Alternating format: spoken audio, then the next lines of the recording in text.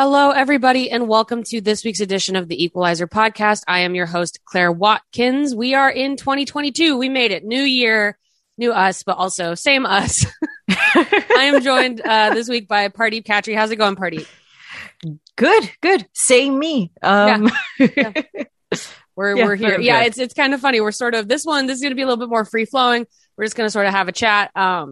This was probably the slowest week, right, in of the year for NWSL. I think everybody sort of closed up shop for the holiday, took a well-deserved week off, us included, right? Not a lot of movement in NWSL. So we're just going to sort of talk generally. I mean, we're in the off season, so it's going to be some off the field stuff and get a vibe for how we're feeling going into the new year. It's going to be a big year, a really important one. It's kind of funny. The league, when they were sort of announcing, I think that they were closing the office for a little bit. They called 2022 the 10th anniversary season, which is kind of true, but also kind of not true. The 10th year will be 2023 because the league was founded in 2013. This would have been the 10th season, but there wasn't a season in 2020. So it is the scheduled 10th anniversary year, but not in actuality. I kind of chuckled at that. But so I guess that's the appropriate weirdness, right? Time already has no meaning. Yes, so exactly. At least the so if they say it's the 10th this. anniversary, fine. Okay. Sure. They can do, why not just do the 10th anniversary for like 3 years? Why not? Yeah, right. So some things that have happened though, and we'll start with this maybe, is we saw the Washington Spirit announce that they had hired Chris Ward on permanently going into 2022, and we've already discussed some of the hiring happening in Louisville. Louisville hired their new coach. A couple of teams that still need to do so, right? And we got Kansas City needs to hire a coach. Chicago needs to hire a coach.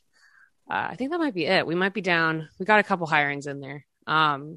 Yeah. And so you put a very good piece out on the site about hiring practices, because this is going to be a year of a lot of new faces, as it should be.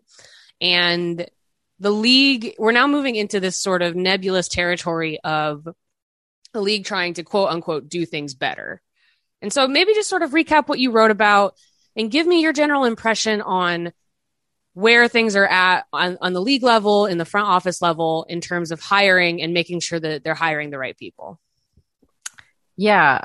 So for me, it sort of started with noticing that teams were being a little bit more upfront with, certain things, like we ran background checks on the person we just hired and players were involved. And I was like, this level of detail was surprising to me. I mean, there's a general NWSL transparency issue that we can talk about probably every single day, but regardless, I'll focus on this story that I wrote. And so it made me wonder, is this a new thing or are they just sharing old things now? And it turns out there are a lot of new things. The NWSL itself set up a more comprehensive background check process for coaching candidates, assistant coaches, GMs, team presidents. They set this up at the end of October. Obviously, at the end of September is when the Paul Riley report came out from The Athletic. Lisa Baird left at the beginning of October. So at the end of October, the NWSL is under new leadership, and now they have this new background check process. They check a lot of different things. They check criminal records. They check social media, internet media searches. They check the Safe Sport database. They check, also off the top of my head, they check for bribery and corruption. And there's other stuff that I list in the piece too. So there's a lot of that. And then it seems like certain teams have taken initiative themselves and updated their own internal processes. Louisville, for example, they were a club that were actually willing to answer some questions on this.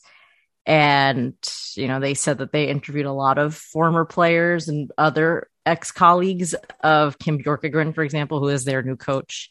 Chicago, in a press release, obviously they haven't hired anybody to succeed Roy Dames yet, but they were upfront about the fact that players are involved in a search committee for a new coach, as well as a sports psychologist.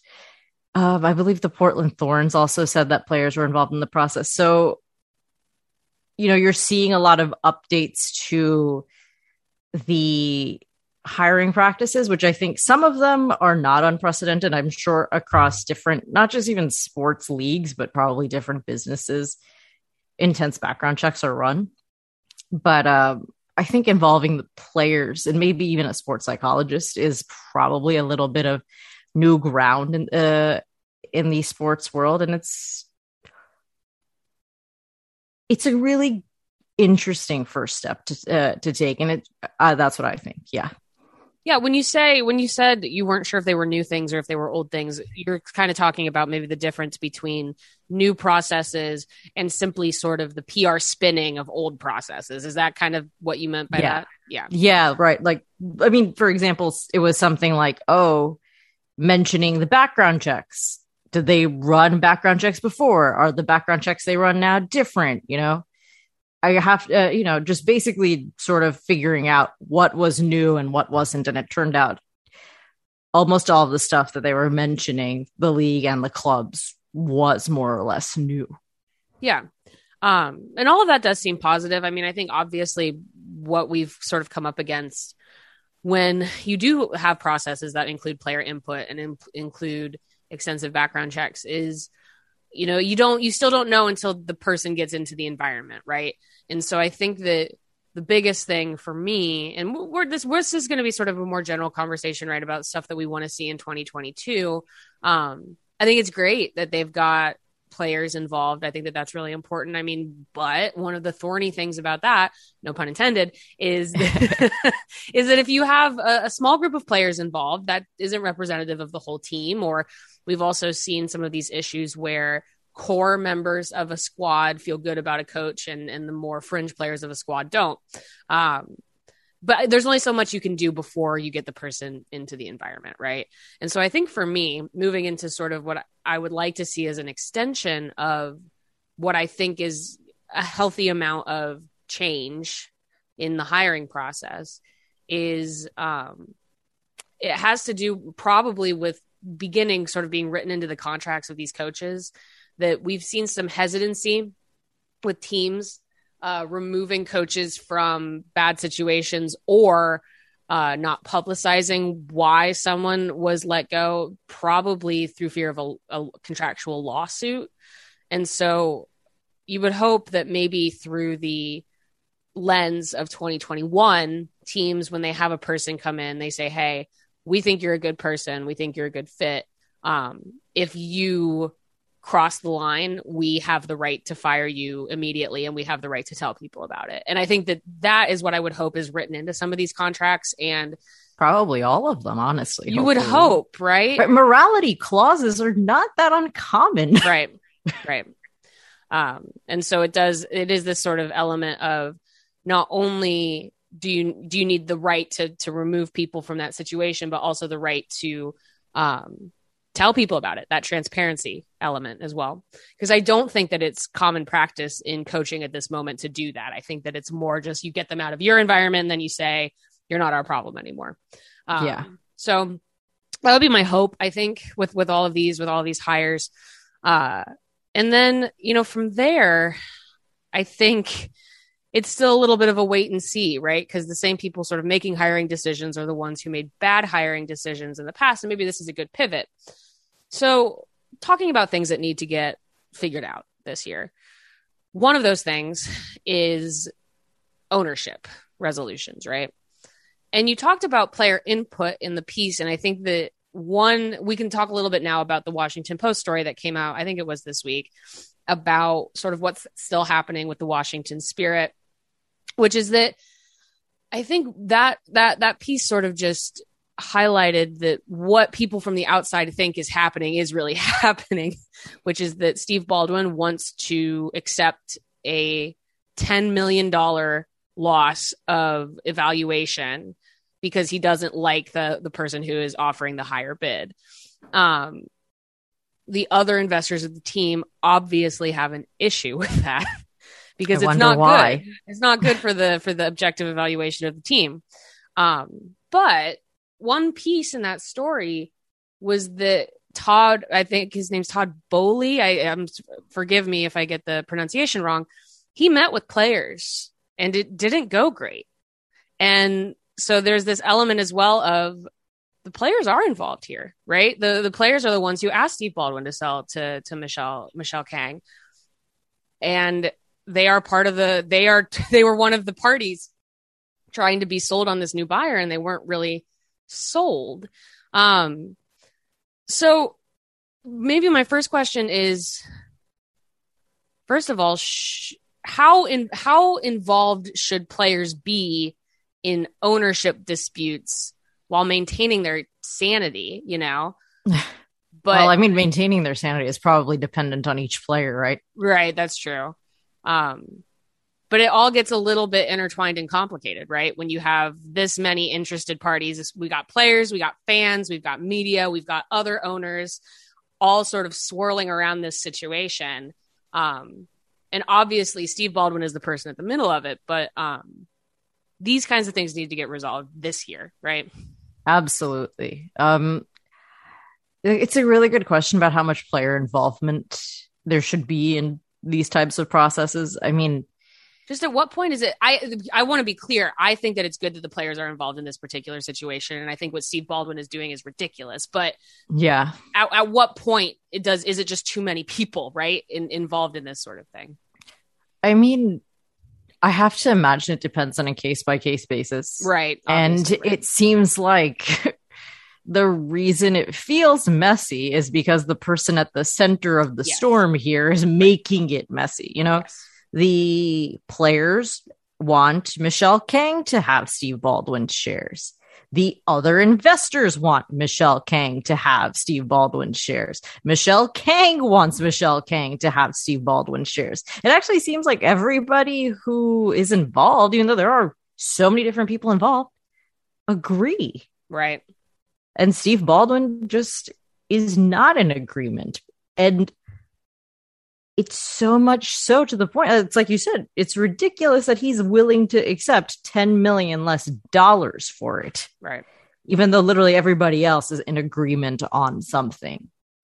So I don't think player involvement is necessarily an issue here. Power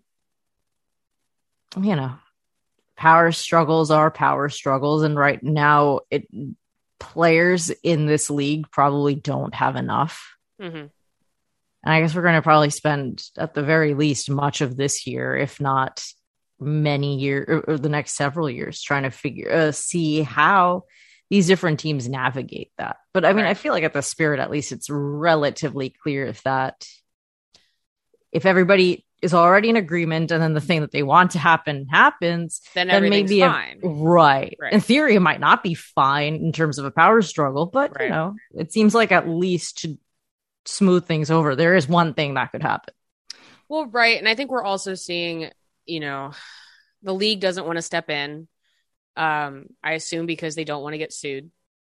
They don't want to set a precedent of forcing Baldwin out based on his conduct as an owner, because that's when you get into the gray areas of the other conduct of the other owners. Yeah. And so I think they're afraid to do that, quite frankly. But the thing is, and this is very silly, but this is just so American, right? Which is that the thing that's going to get Steve Baldwin to sell to Michelle Kang will be if the other investors say, we're going to sue you forever if you don't. And because you have gone past your fiduciary duty to the team by such a ridiculous dollar amount that the court will uphold that you need to like personally pay the difference here. I'm hopeful for a resolution. I think it has to. And we have seen kind of these soft ultimatums from the league as well. They say you have to say you're going to sell. And so Steve Baldwin says he's going to sell, but he doesn't say who. And there's this idea that it should have happened by the end of the year. It didn't happen by the end of the year. It's all of this sort of stuff. And I think this is maybe a good pivot into the next thing that has to happen. And this is all tied into player involvement. It's tied into ownership resolutions, because even if you don't have ownership disputes amongst owners at other clubs, or at least ones that we don't know about, we're seeing some friction between ownership and the fans, right? And even probably behind the scenes ownership and players that they just have not chosen to publicize at this time. All right, I'm going to ask you the big question, Pardeep. Number one big question. If there's no CBA by February 1st, do NWSL players report to preseason? Goodness, that's a big question. It's the big question, right? Yeah. I don't know. I would be curious to know what players are thinking about that right now. Yeah. I feel that maybe at this moment, they've never had more power, more leverage in these situations. I don't know if they will ever have this type of leverage again. But you have to also understand why players, especially not the top earners, would be interested in reporting to camp. It is, we've seen this sort of thing play out, not necessarily to these extremes, but across sports history a lot of times. I'm remembering right now off the top of my head how a few times it felt like MLS players might not show up to preseason. Mm-hmm. And in the end, they did anyway. And I think it was because the lower wage earners didn't feel comfortable enough to go on strike. Right. It's the unfortunate position that these players find themselves in because of the working conditions of the league, right? Yeah. Yeah. I guess that sort of does tie into all of the different financial ways the NWSL is set up, because it actively discourages players from something like this, striking or just not showing up to camp. It will, I have to imagine, be something that the players are thinking a lot about, but I could see it going either way. But to me, at the end of the day, I think the one thing is that they've never had this kind of leverage. I don't know when they'll get it back, if they ever can. Well, I think there's a lot of trust in the Players Association right now. I think that in the year that these players sort of went through, they had to really trust that the Players Association reps and leadership in the Players Association, and the PA actually hired a new person, right? Sydney Miramontes joined the Players Association in a full-time capacity. So they're bulking up their staffing as well. They have the emergency fund that they opened, which again, like you look at that and you think, okay, this is great. They want to supplement financial hardship. They want to make mental health services easily accessible to players. But you think in the back of your head, you're like, well, if the players strike, there's that fund, right? Yes. And maybe they say, hey, fans, can you help us? Help sustain us through labor negotiations. And I'm not saying that that's what it's for, but it could be used for that, right? Right. And it also goes back to the leverage I'm talking about. Right. And, right. Like if they decide, hey, we want to strike, they already have the fund set up. That's one thing. But I think they also then can get creative with how they make that fund public knowledge. Obviously NWSL fans know about it. Right. Obviously people that follow the NWSL very closely know about it. Right. I think we've seen that the NWSL has, over the course of 2021, it has earned a lot of media attention, not making the league look good in any way. Mm-hmm. But to me, that also speaks of another opportunity if they say, hey, we're going to strike and we're going to now take this already established story that people already heard about and know about, and maybe see if we can bolster our case more again. Yeah. Again, to me, I think a lot about the leverage of the situation. I think the players have a lot in the court of public opinion. I think people will want I think people will think about what the players are doing if they get word of it, you know? Yeah, I also think this is sort of like what we're talking about in the context of ownership or even hiring, right? Some of the hiring has taken a little while. Or even, you know, Chicago Local 134, they had that ultimatum that they set for Arnim Whistler to sell his shares. And then they made an update this week about how they're sort of extending that because they're going to be speaking to Whistler. This is the league of monitoring the situation, right? To the point where that's become like a joke, right? They're monitoring the situation. That's what they would say a lot. And the league really struggles to get things done in sort of some very basic ways that doesn't even necessarily have to do with what they want, or I'm sure they understand that it's in the league's best interest to get this collective bargaining agreement done before the beginning of the season. I worry about their capacity to do so because that kind of organizational sort of, I don't know the best way to put it. It's understaffing. It's coming from a lot of different angles. I'm sure it's some stubbornness on a number of different sides. It's just more like it's the second of the year. We're recording this on January 2nd. And I'm sure we'll get updates, but it really feels like they have a month to make significant progress or announce significant progress, or we're moving into a very uncertain time.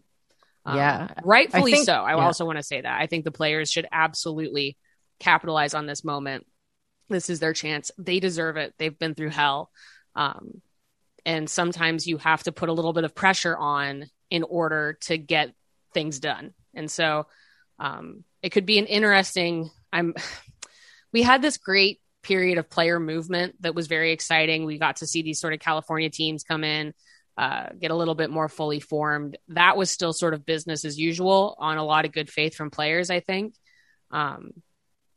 It's about to get real though. And I don't know exactly what happens next, but I'm hopeful, right? I'm hopeful. Right. I mean, to circle back on something you were saying a little earlier about how the league isn't quite, I mean, they're always monitoring the situation, but maybe not doing much else, or it feels like from the outside.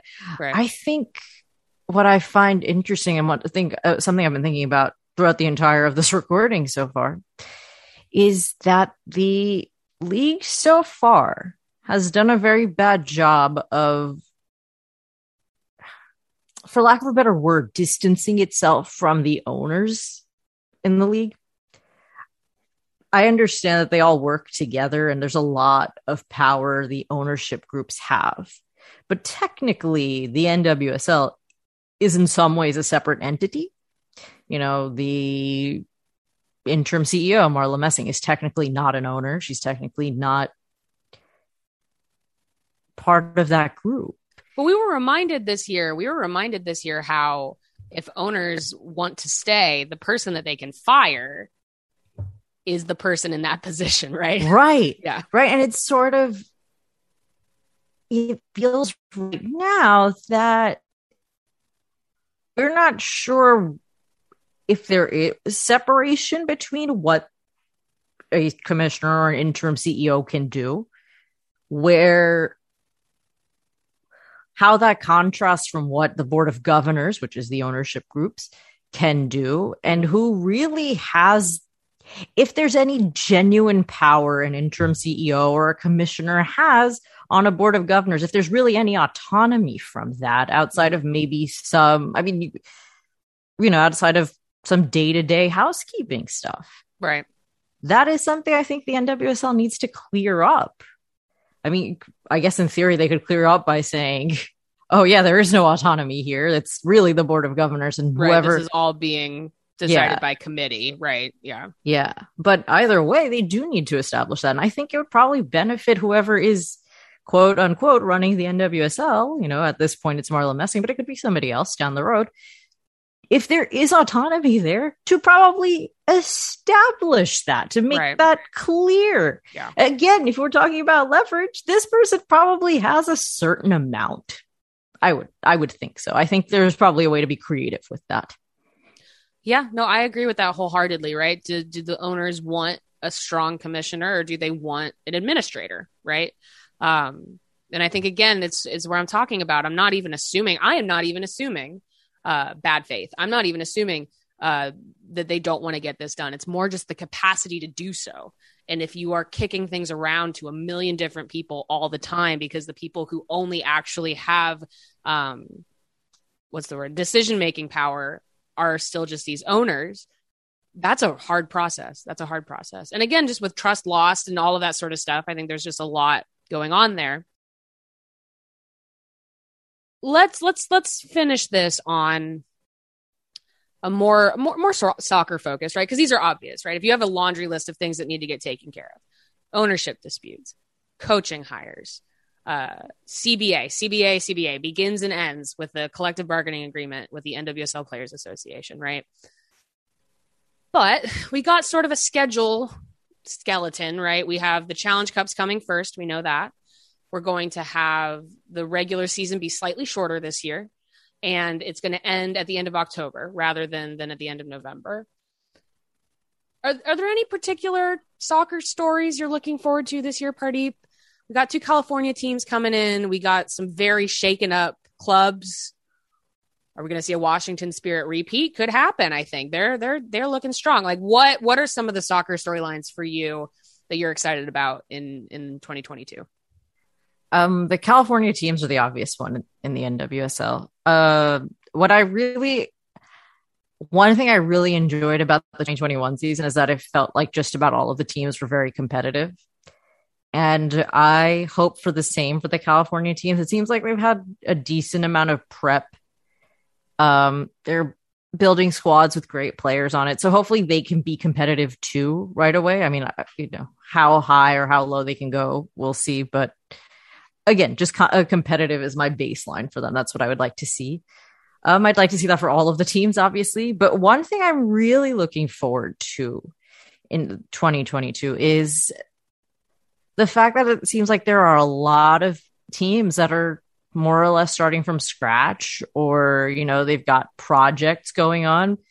The Spirit look like kind of the complete thing. We sort of know them now.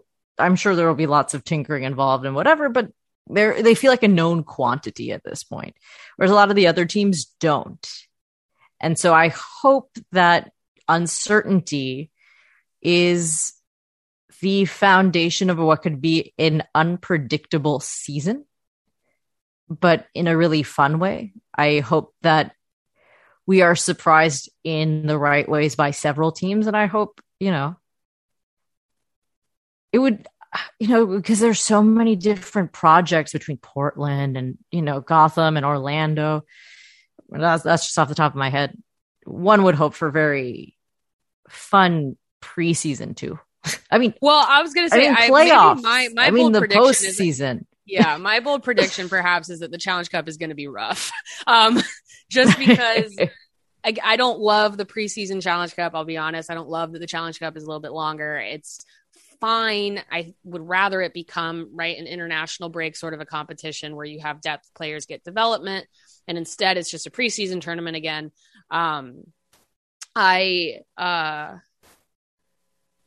I think that every new project takes time, and I just think we might see some really interesting stuff during the Challenge Cup. But the point of that, the ultimate goal, hopefully, is that by the time you reach the middle of the season, and again, with with more teams and a couple fewer games per team, truly the balanced schedule, right, where everybody's playing each other twice, one home and one away. I'm hopeful that we'll have better rested teams. We'll have fewer injuries. We'll have less, hopefully less emotional burnout, because let's just hope that players don't have to carry the things they had to carry last year or the year before. It's not just a 2021 thing. But and so, I would say that one of the things I'm not sure we quite got at the end of the 2021 season was a number of match weeks where it felt like everyone was kind of hitting at the same time. I think we had, and that's why it was so competitive. I think we had some surges from some teams, some falling off a cliff from some teams, and it all sort of moved. Everyone was moving at a different pace. And I think maybe what I would love is I love when it feels like maybe around August, and there's no international tournament that the US will be playing in or Canada will be playing in. So that might be helpful, but obviously the Euros, but that meshing of playing style and chemistry that we see later in the season. I'm not sure we entirely got that in 2021. And I would love to see that, where you have a number of weeks where you're like, everyone is really sort of hitting at the same time. And we're getting some really good games out of this. I love that feeling. That's my favorite feeling in the whole world. So yeah, that would be awesome. I would love that. So we're going to do way too early predictions here. So who's the best setup to win the Challenge Cup? Best setup to win the Challenge Cup, the Spirit.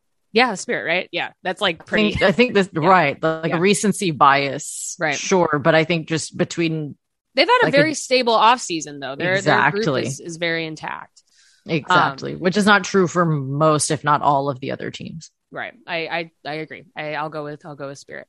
All right. Who's best set up for the regular season grind, do you think? Maybe the Spirit again. I would say Spirit, the Reign.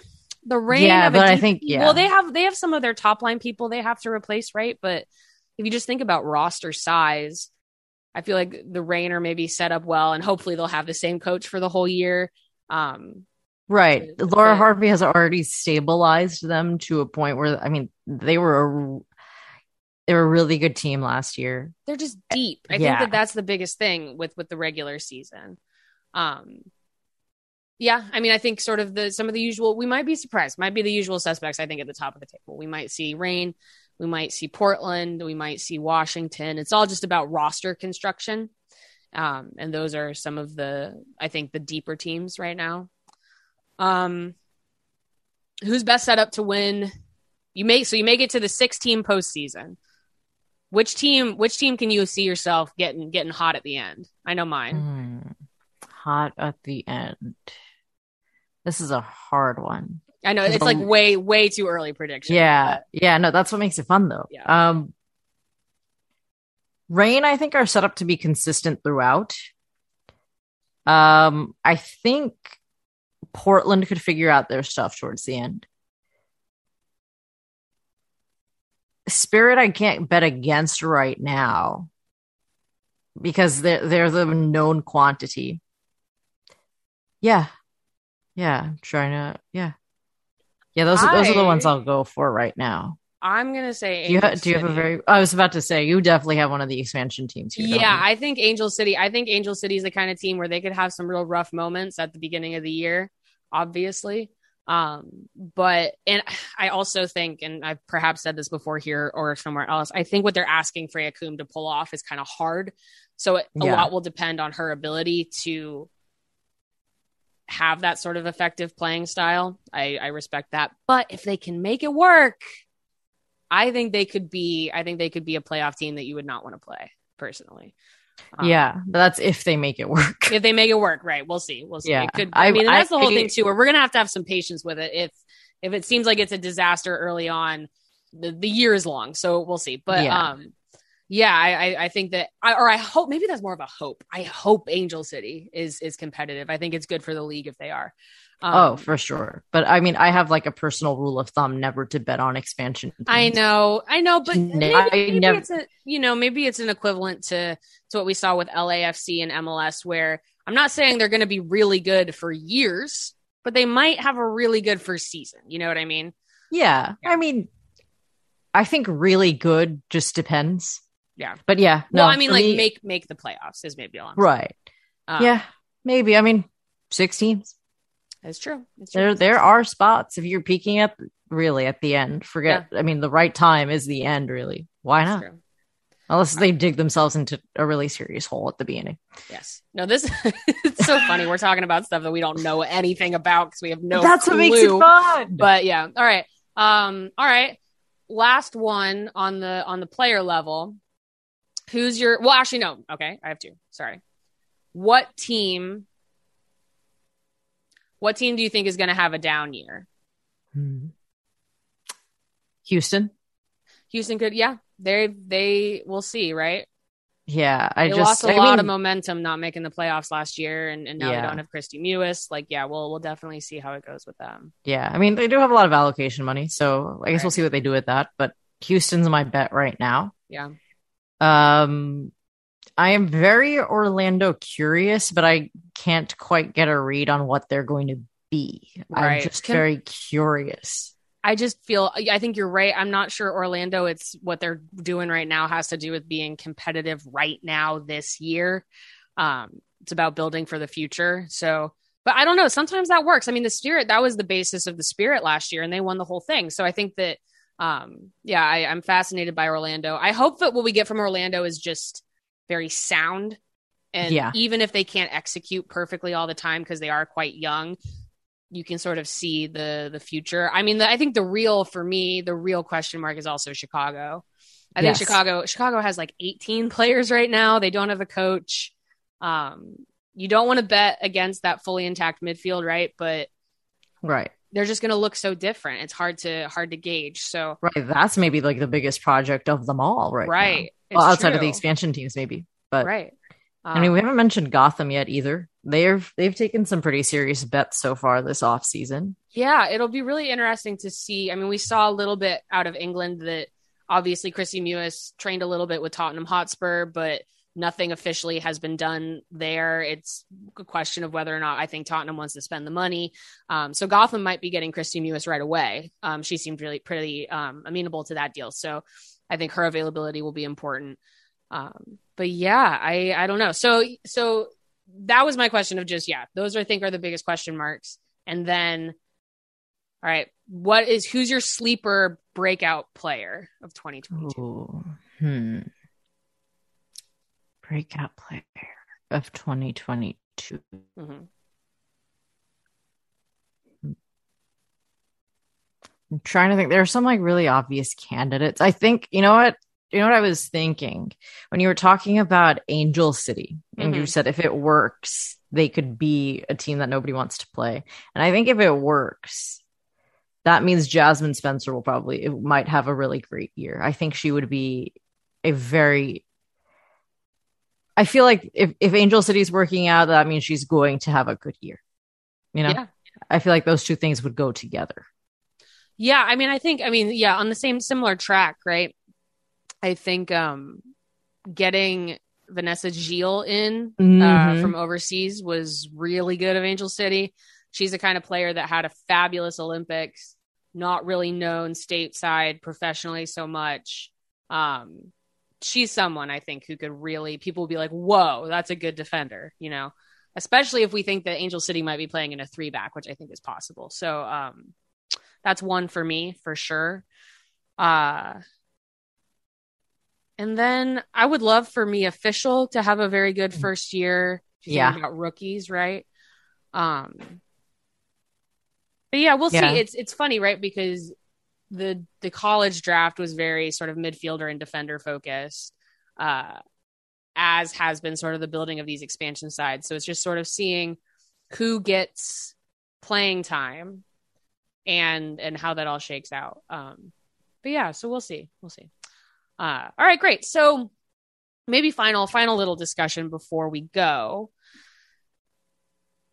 When talking about ownership resolution, and we talked about this a little bit, I believe, before the end of the year, just in sort of some of the events of the expansion draft week and the college draft week, it seems like we're at this tipping point with fans a little bit, where I think there are a lot of longtime NWSL fans who are going into 2022 on a real, maybe like wait and see. We'll see if it's better, see if it feels better. I think there's some caution going into this year with the understanding that I don't think you can really have a year like 2021 and expect everybody to stick around. And so I guess maybe my final question for you, Pardeep, is if you're an NWSL fan, what for you, and this is just for you personally, I'm not asking you to like speak for every single fan, but what would make you start to feel a little bit better about supporting this league? What would make you feel like you don't have to kind of have that pit in your stomach, you know, bad feeling while supporting players? What would start to make you feel a little bit better? Is it just sort of that list that we talked about top of show? Like what for you, what's your personal line with some of this? I think the key here will be embracing a culture of transparency. I think some of the things that need to be outlined are who has power where and what kind of power. I think actually probably every power broker in this league needs to be very clear about what their goals and intentions are. Some of them will not be clear, and even if they are clear, will not have good things to say. But I think the first thing is just knowing that. So then at the very least, the NWSL can identify its problems. I think the next thing it has to do then is, again, accept this culture of open communication, admit what problems it has, and start actively telling people what it's doing to solve those problems.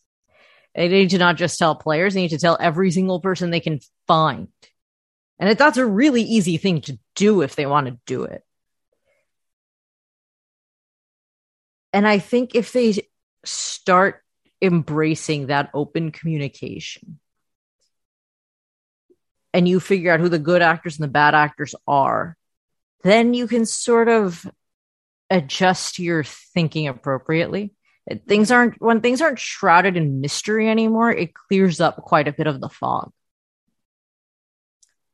And when you can clear up the fog, you'll probably at least start to find certain positives in the situation, If the NWSL, like I said, I think they need to both identify the problems and start telling people what they're going to do to fix them.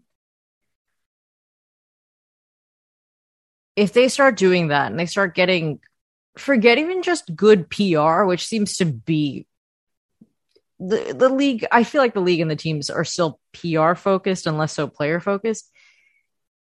I think they need to realize that maybe the best PR, if they can't get out of the PR mindset, that the best PR is being transparent with its players, trying to make the players' lives, trying not to ruin the players' lives, basically. And if the players start noticing it and the players start openly saying it, that will heal a lot of wounds. But they need to... I really just think the first step is being honest with themselves and each other and everybody in this entire NWSL ecosystem. And that's a really hard thing to do. It's something that I think a lot of people maybe are not committed to doing, but I think it is... I think that is the ideal way forward. And I guess I gave you an answer that maybe is unattainable. I hope it isn't. I desperately hope it is not. Yeah, I mean, right there, that's sort of the fear, right? Yeah, I think I agree. I mean, I think a lot, to be honest, on the player side, I think a lot gets forgiven once you get a CBA in place, right? That's what the contract is for. So the whole point of the contract is it doesn't matter if your owners are good people or not. That's why you put that in writing, is so they can't take advantage of you. But I think for me, the thing, here's my thought, and this is sort of a nebulous concept, but I think the thing that really beat fans down a little bit this year was it was a mixture of like unforced errors and also just sort of not knowing where the next bad story was going to come from. And then it would drop and it would just sort of be this roller coaster of, okay, we're doing normal soccer stuff. And then suddenly there's this horrible story, or we hear this horrible thing, or even little unforced errors, right? Partnering with a cryptocurrency thing, that doesn't really value align with a lot of hardcore NWSL fans, And that my wish is maybe just then with these processes, this moving forward, I don't think you can change the past, right? The past has already happened, but going forward, I would like for ownership, league office, anybody to just think about who they're affecting with their decisions. I think is just basically it, right? And when some of these things happen, you think, how did this go through a committee of numerous people, and where was their mindset that they didn't consider that this would be hurtful to fans, or that this would be something that was very unpopular? You know, there's different levels to it, right? And so for me, certainly as a media member, but also as someone who cares about the league, I think it's that. I think transparency for sure. And I think transparency actually helps ward some of that stuff off. But you cannot keep having this culture of just bad news coming through.